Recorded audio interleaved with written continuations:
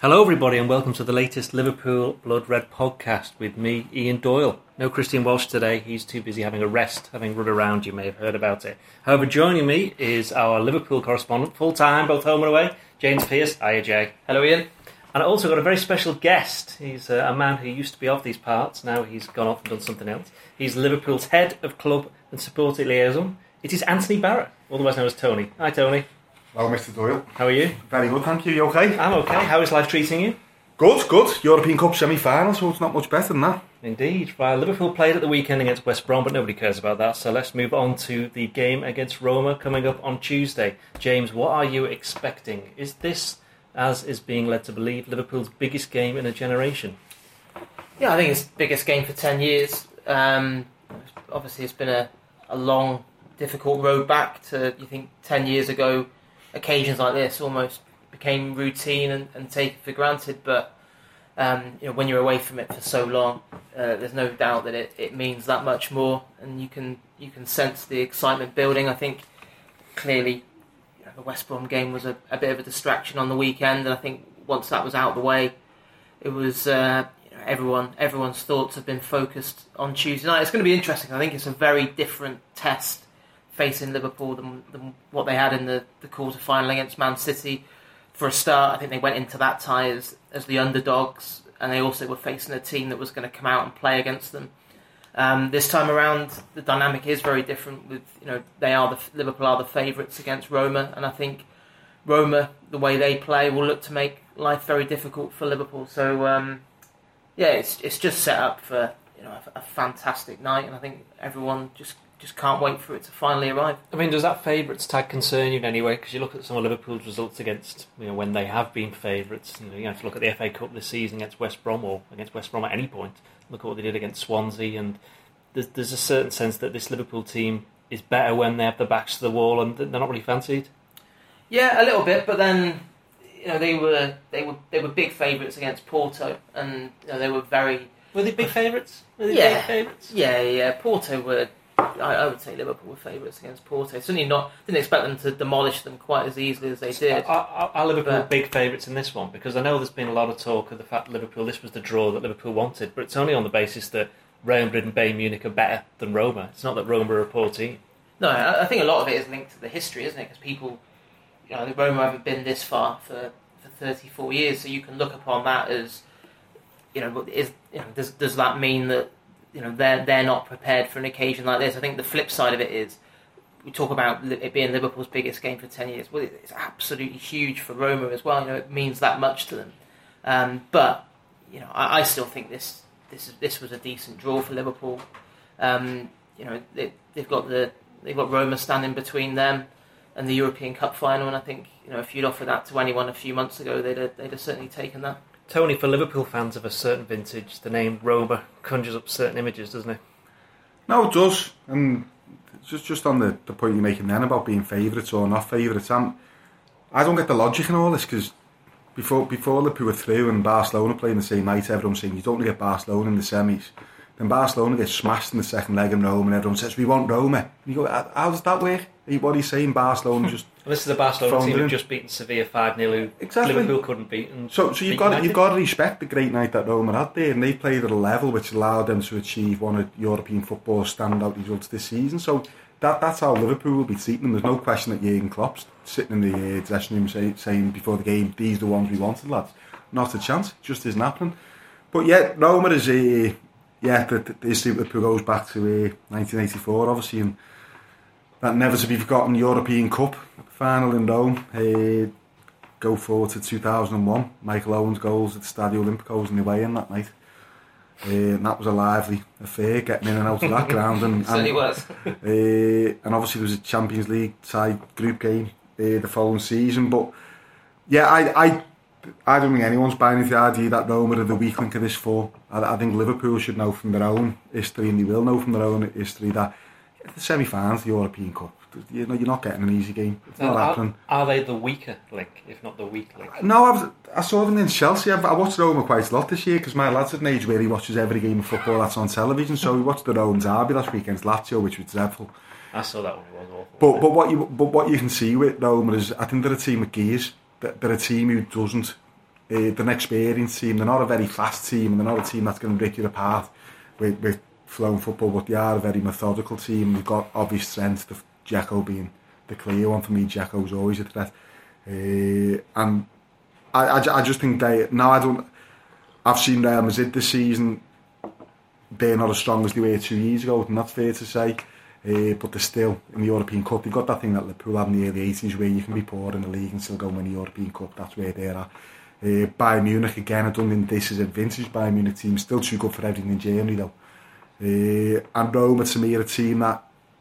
Listen, I watched Napoli Juventus last night. The standard of the Italian league is good this year. It is a good league.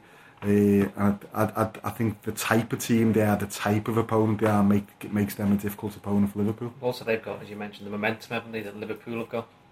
Yeah, and again, Liverpool respect that, because Liverpool have been them. Liverpool have been a team that's fighting to get in the top four, and while they carry on a European Cup run, you know you're not going to win anything else. This is your big shot. And Roma have always got that thing, and you can't downplay this. They lost the European Cup finals to Liverpool. The word revenge gets used a lot about when Roma play Liverpool, which I always think is the wrong word, but in a football sense I do get it. But they're coming here to try and put right what they felt was wrong in 1984. So you got that kind of grievance in you as well. They know what it means to their supporters. So no, I think it's going to be a really tough tie over two legs. Because you're going to have both sets of supporters who... Roma have waited 34 years for a semi-final of the European Cup, Liverpool 10 years. I mean, what were your memories from 10 years ago when Liverpool played Chelsea, got beat? You didn't think at the time, this isn't going to happen for ages. No, of course not. Because back then, that was just part of the course, wasn't it? Every year, it was. It'd been to won it in 2005, the final again in Athens 2 years later. Obviously, that semi against Chelsea. I think it was the quarters against Chelsea, wasn't it? The year after, yeah. And then when you look at what's happened to the club since then, you go back to the way that the wheels came off under Hicks and Gillette, the club taken to the brink of administration, Hodgson's reign, a Liverpool manager talking then about potentially being in a relegation battle.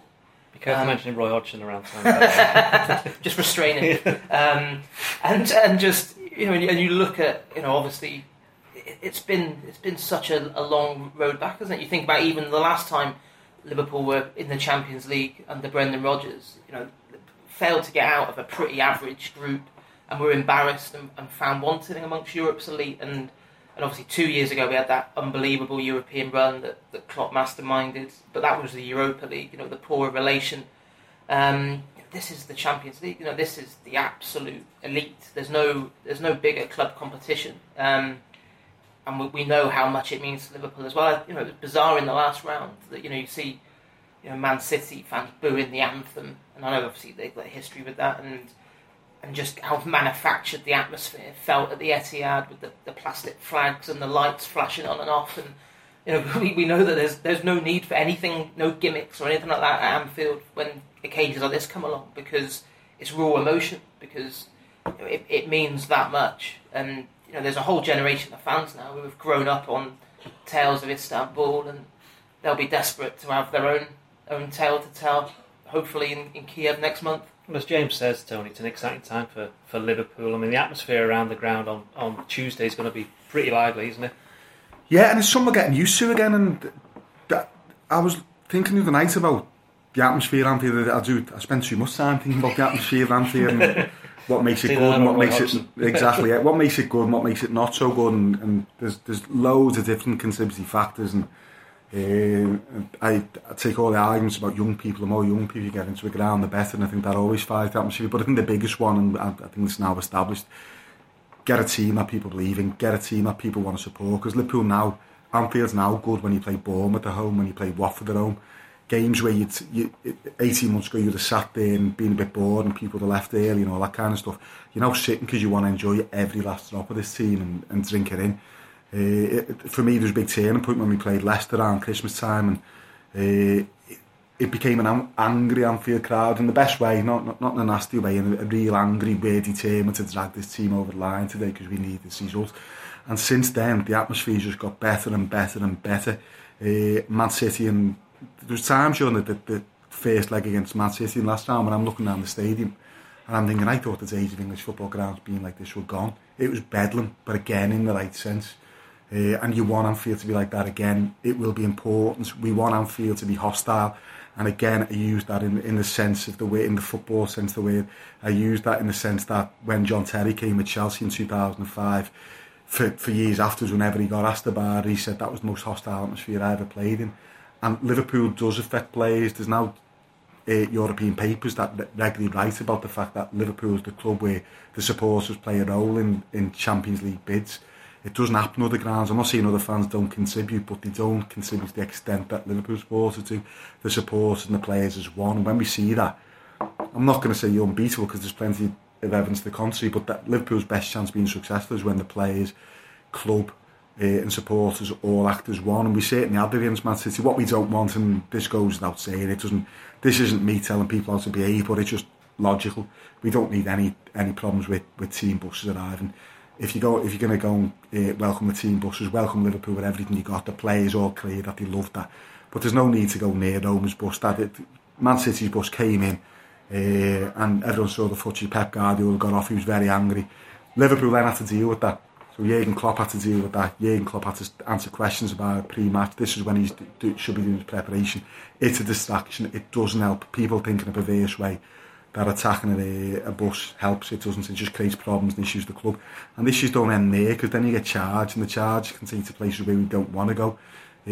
Obviously, UEFA have got a range of punishments that they can throw at any club that falls foul of this. So we don't need any of that again. We need Liverpool supporters to support Liverpool with everything we got, because that is what puts the opposition off. That is what makes it difficult to play for them to play when they know that these supporters and this team are together, and they're together to try and knock them out in a football sense. I mean, ever since Jurgen Klopp first came to Anfield, you remember when he went up to the crowd when Drew West Brom, and he got a bit of stick for that, but he was trying to unite not only the squad but also break down the barriers, if there were any, between the fans and the players, and that seems to now be paying off, doesn't it? Yeah, well, I think you go back before that, don't you, to the Palace game when he looked around and then he kind of utterly bemused at fans getting off with, I think it was 6 or 7 minutes to go, and I think that was when he said in the afterwards, we decide when it's over.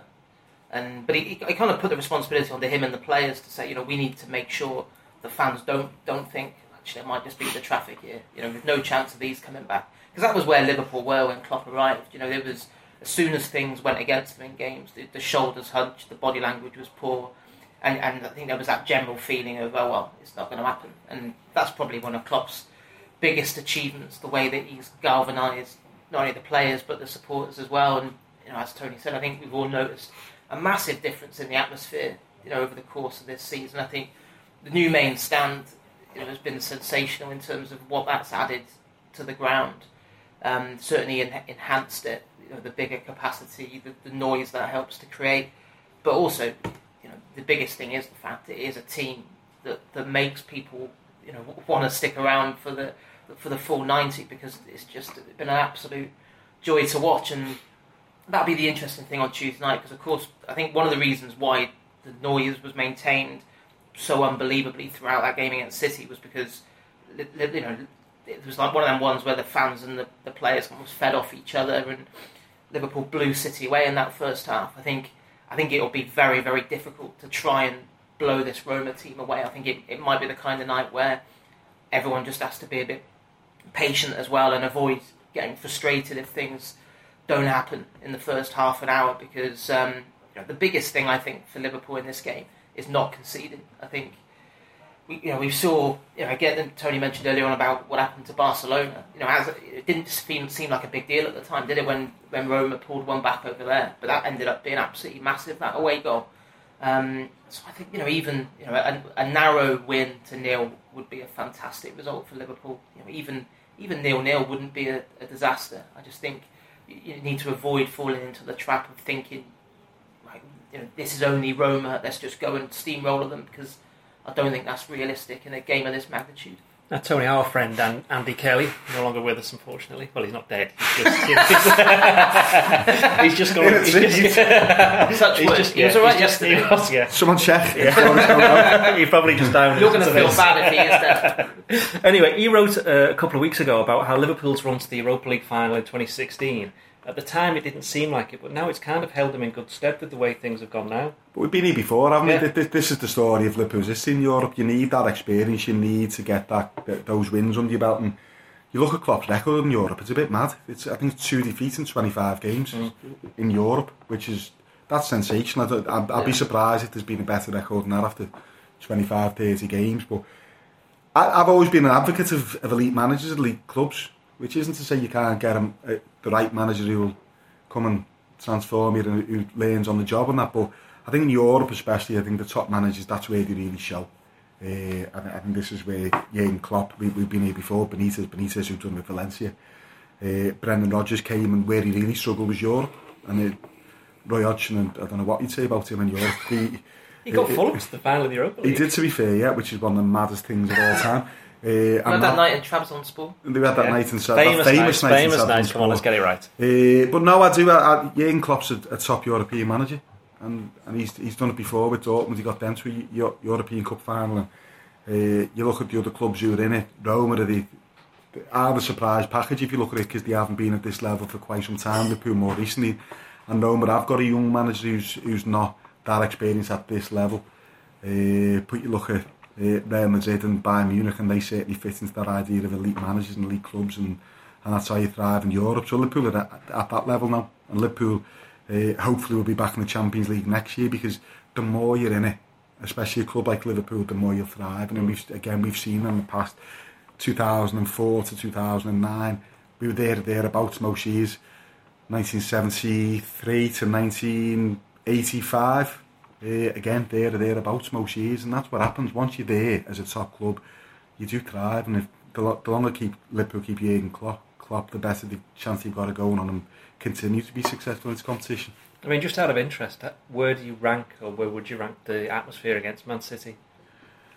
You know what? In terms of being sustained, up there with Chelsea 2005, and I mean, my dad always said to me that Inter Milan was his 165. He always said that St Etienne wasn't as good as Inter Milan.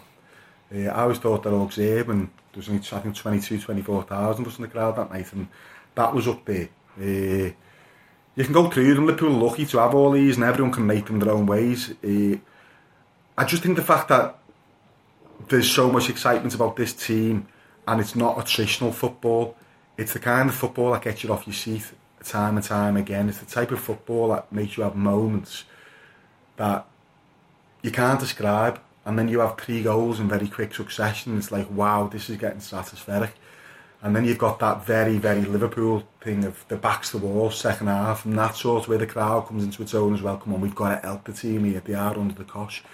So, and obviously got a new song as well, LA, LA, LA, which is getting people off their feet. And people are actually physically part of the atmosphere. They're not just stood there singing, they're physically participating. You look around the ground sometimes, you're like, wow. So the last time I saw Anfield like that was Arsenal 2008, when Torres scored, when Liverpool beat Arsenal 4-2, and he scored that brilliant goal on the turn, and the Torres bounce went off, and I know that Torres went off the pitch that night and couldn't believe what he was seeing. And we're now seeing this with the LA, LA, LA, and Anfield is literally rocking. And so I think it was up there. I still think for me, Chelsea 2005, the sense of hunger was off the scale. That to me makes that stand out. But Man City was up there, and hopefully Roma will be as well. I mean, are Liverpool going to need that sense of hunger from the fans and the players? Because it could be a game where you mentioned before, where it'd be completely different to City, where Roma will try and play a clever game, keep it tight. You look at Liverpool's history of European Cup semi-finals, there's been quite a few tight squeezes against Chelsea, even against Dynamo Bucharest in '84 when they got to the final. That was only 1-0 from the first game. Yeah, I think it'll be tight. Yeah. I think Roma will look to frustrate them and try and ensure Liverpool don't build up that momentum. They'll be desperate. They'll know how important that first 20-30 minutes are to try and keep Liverpool out. And then I think the big things will be how Liverpool deal with Zeko on when they counter attack. I think you only have to look at the goal he scored against Barcelona to see what a threat he is. I think he's got 20 goals already this season. I remember actually covering a pre-season friendly. It was Everton actually playing against Wolfsburg. Yes, I was there with you. 20 years. Was that about 10 years ago? Yeah. And I didn't really see much of Zeko then. And, because United were interested in them, wasn't it? That's right. Yeah, and he absolutely terrorised Jagielka. It was that day. I know it was only a pre-season game, but you came away thinking, God,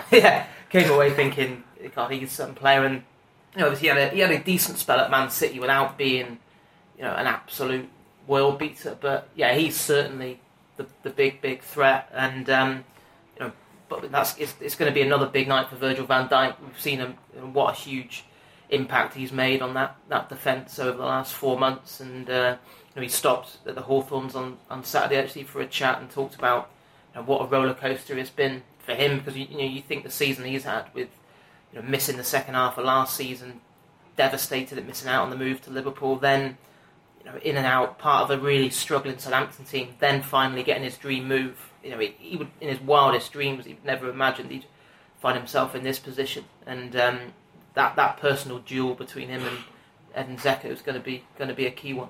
I mean, getting a good result to take it into the second leg will be important, but already the tickets are on sale, or possibly been sold for the second leg.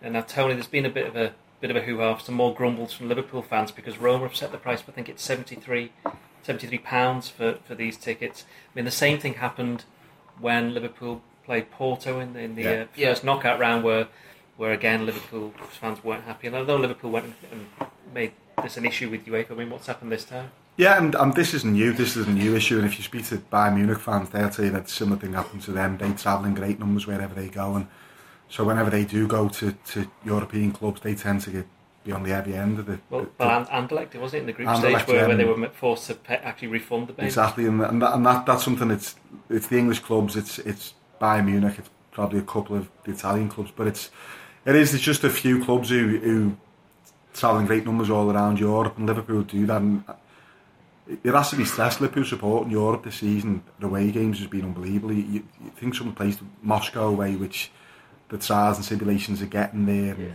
It was Slovenia, Maribor, Porto. You looked at the away and people again being charged huge amounts. And you carry on going, and it's time off work, it's more money, it's all the things that go with supporting a big club in Europe. And I don't think it's stated often enough that how grateful the club is and should be for that kind of support, and you can never take that for granted. This round brought another challenge, and obviously when the ticket prices came out and you look at £73, you think that's heavy, and then part of me thought, but it's a European Cup semi-final, I don't know what these are priced at anymore. I haven't been in one of these for a few years, and I look back at what I paid previously, and probably heavy at the time considering, but still £73, and you looked at what Roma fans are paying, and what they're paying £48, are they? Yeah, and what Roma have done is they've basically pegged Liverpool to what their non-members pay, which means that if you're a Roma fan who's been to one game at Roma this year, you get a discount. Now Liverpool supporters don't get an option to go to Rome. Well, that's the way for rule, isn't it? That if the opposition it's a loophole, team, they can't charge more than the opposition. The home fans have been charged at general admission, isn't it? No, and that is the loophole that then gets exploited, because these then say, all right, we can't charge different prices for general admission, but we will give discounts to our members. But Liverpool supporters don't get an opportunity to be members, so it's not really a fair thing.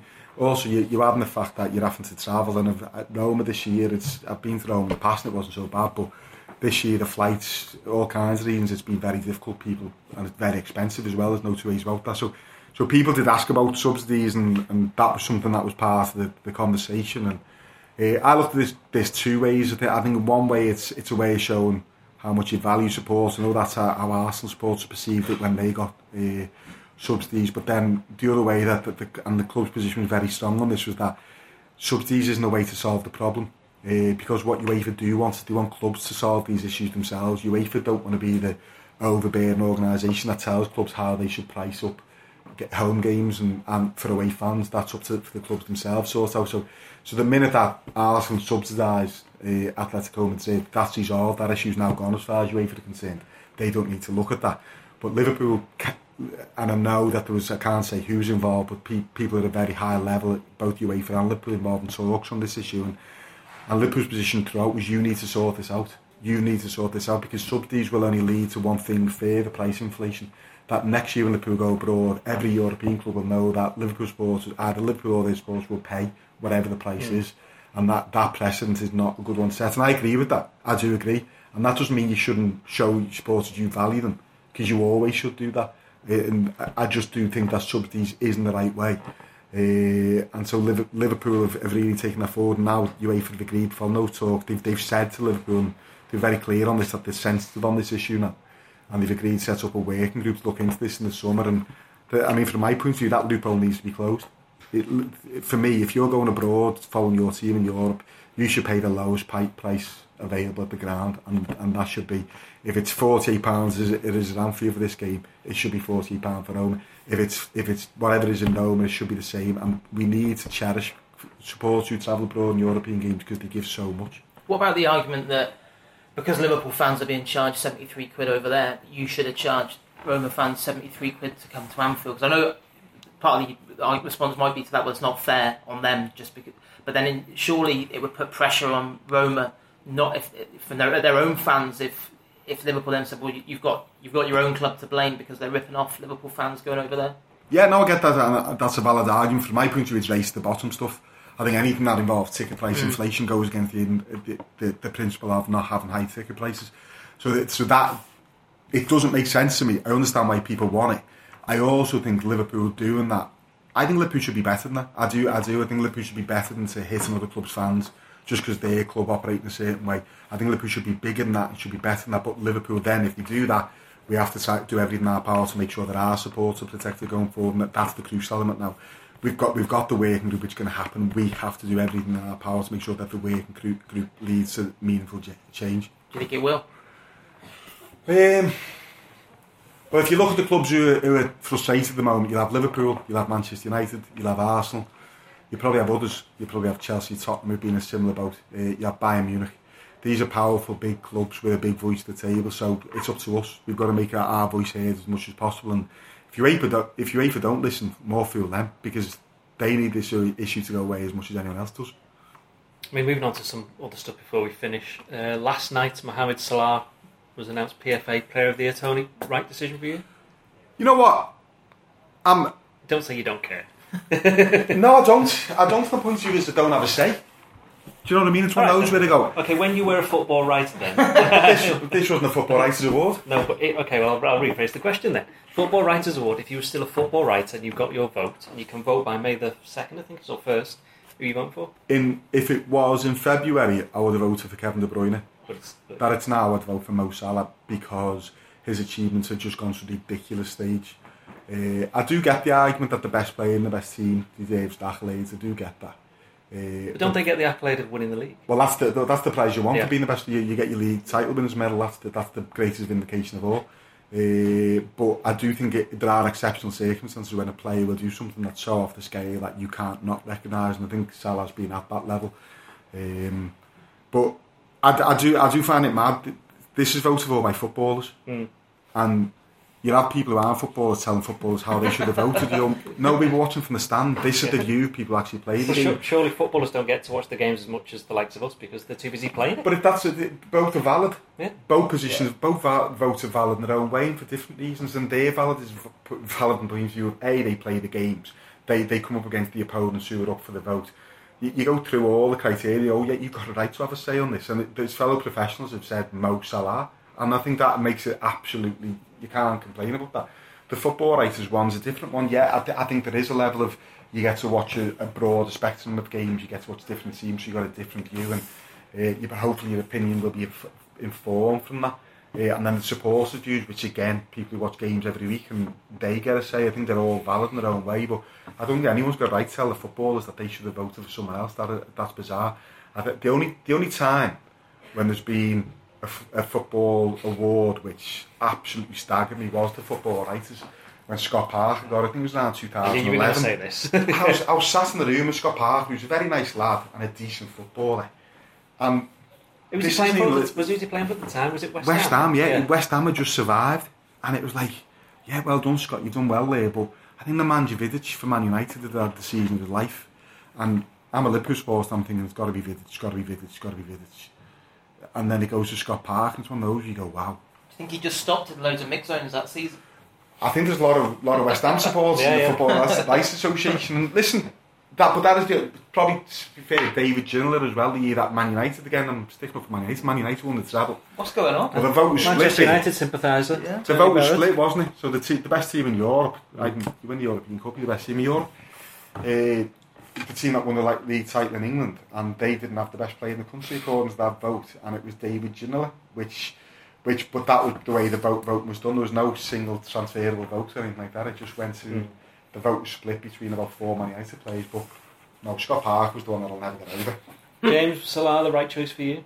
Yeah, 100%. I think I agree with what Tony said there. I think if you went back to like January, February time, I think he was probably, you'd say he was just behind De Bruyne. But if it wasn't Salah, would it be De Bruyne? Yeah. They were the two head and shoulders above the rest as far as I was concerned. You just look at what Salah has done. I think De Bruyne went 3 months or something without scoring as well, and and also just because he's won the league, that doesn't mean he should automatically pick up the PFA award. I think Salah has achieved what he's achieved on such a ridiculous scale this season, and just such unbelievable consistency that he had to win it. I mean, only 2 Liverpool players ever have scored goals on this kind of scale.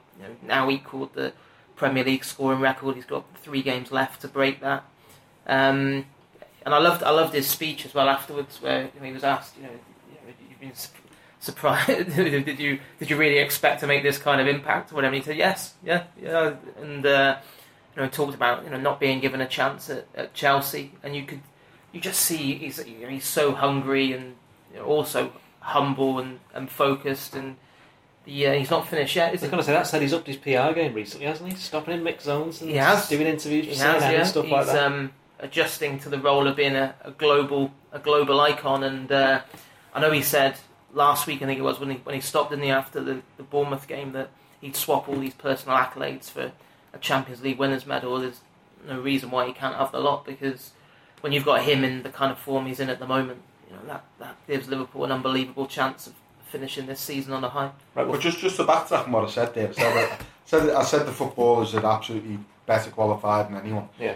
I can't believe it. The outcome is, if we're going to De Bruyne, I go, yeah, good lad, well done, you deserve that. Salah equally, I think you can say this year they're the 2 head and shoulders above the rest. How does Roberto Firmino not get in the 6? How is he not in the team of the year? Who would you not have in the team of the year though? That's the I would take Sergio Aguero out. And I love Aguero. It's the first time he's ever been in it, though. I love Aguero. Yeah. I love Aguero. It's incredible. The one time you're like, take it away from him. I love Aguero, and I love the way Man City play, and I'm a massive fan of Guardiola. All those things notwithstanding, if you were to speak to Jurgen Klopp and the Liverpool players, who's been your most influential player, not necessarily your best, I think you would get a lot with, say, Roberto Firmino. Yeah. He's outstanding, but the amount of people who do not see what he does frightens me. And it's been like that since he left this country. And there's been managers who didn't actually see what Roberto Firmino does. There's been lots of people who he was compared unfavourably to the likes of Romelu Lukaku. And I'm not decrying Lukaku, great goal scorer. But in terms of what Firmino brings to a team, I don't think there's many players who bring as much to any team in England as he does, and for him not to be even a shake-up, I think is bizarre. Well, he scored 25 goals in any other season. He's made about 5 million tackles from centre forward. It probably suits Liverpool though for him to just slip under the radar a little bit, no fuss. Remains a well-kept secret outside of Merseyside. Yeah, not knocking that, but just mad that no one sees it. Anyway, we will finish by looking at the Roma game. Tony, what we tend to do now is try and pick the team for Jurgen Klopp, and as you're here, you can help us. I mean, are we going with the goalkeeper, Karius? Yes. Yeah. Controversial. I think the team virtually picks itself. Does it pick itself? Because I think the only place I can see there being any issue is in midfield. Who are the 3 midfielders? Yeah, that's the only, because obviously Trent Alexander-Arnold and Robertson come in at full-back, don't they? Lovren, Not Moreno. Not Moreno, no. I don't think Moreno did quite enough on the weekend. Obviously the front 3 goes without saying. So I think Oxlade-Chamberlain has to start. I thought he was great when he came off the bench at West Brom. I think it was telling as well, the fact that he was rested. Henderson starts. So I think a toss-up between Milner and Wijnaldum. Well, which one are you going for? I'd go for Milner. I just think Milner's been... I actually thought Wijnaldum was pretty good on the weekend, but I think there's something about the Champions League and James Milner this season. Was he equal with Neymar for the most assists ever? And I just think his experience on a massive night, I'd go for him ahead of Wijnaldum. Do you agree, Tony? I'm going with Milner, by the way. I can't get involved because I have to work with some of these people. and if I drop any, then it just becomes a nightmare. Okay, if you could pick 12 players, who would the 12 what I would say is that, I mean, there's a couple of things from Saturday. the good thing about West Brom is, as Liverpool go on in this competition, hopefully, the players going to need game time. So you had Joe Gomez coming back from injury, he needed the game. You had Ragnar Klavan, hadn't played that regularly lately, been injured. Danny Ings, Moreno, players who haven't played, who've got minutes under the belt. It was crucial from that point of view, and I know everyone's disappointed with the results as I was, but I looked at that game and thought, well, yeah, we've come out of it with our defeat, and these players got minutes under the belt, and you saw some of them, they needed those minutes, there's no question about that. But I think looking forward to the game, the team selection, it's good that you've actually got Emre Can out, who was starting most of these games, but even despite that, you're still looking at 4 into 3, and I think you speak to a lot of people who come up with different permutations, and that's healthy, that we need this. Liverpool Football Club needs that. We've got a front three that at the minute it's very difficult to see a player knocking any of them out, but that's because the front three have to play at a level that's just off the scale. But in midfield there is that real competition for places, and whatever three you pick, you'll go, yeah, they'll go out and do a job for us tonight. European Cup semi-final, these players won't let us down. Right, prediction time, Jay? I think it'll be tight. I'm going to go for Liverpool 1-0. I'm going to go Liverpool 2-0, but I'd settle for 1-0. So I'll take any Liverpool result to 0, any, including a 0-0 draw. I think if you put this Liverpool team the second leg away from home, where they can play in the counter-attack with the away goals, I'd fancy our chances, but any result to 0. But I do think Roma are a much tougher proposition than a lot of people are expecting. Right, that'll do us for this edition. Join us later this week where we'll look back at the Roma game and look ahead briefly to Stoke.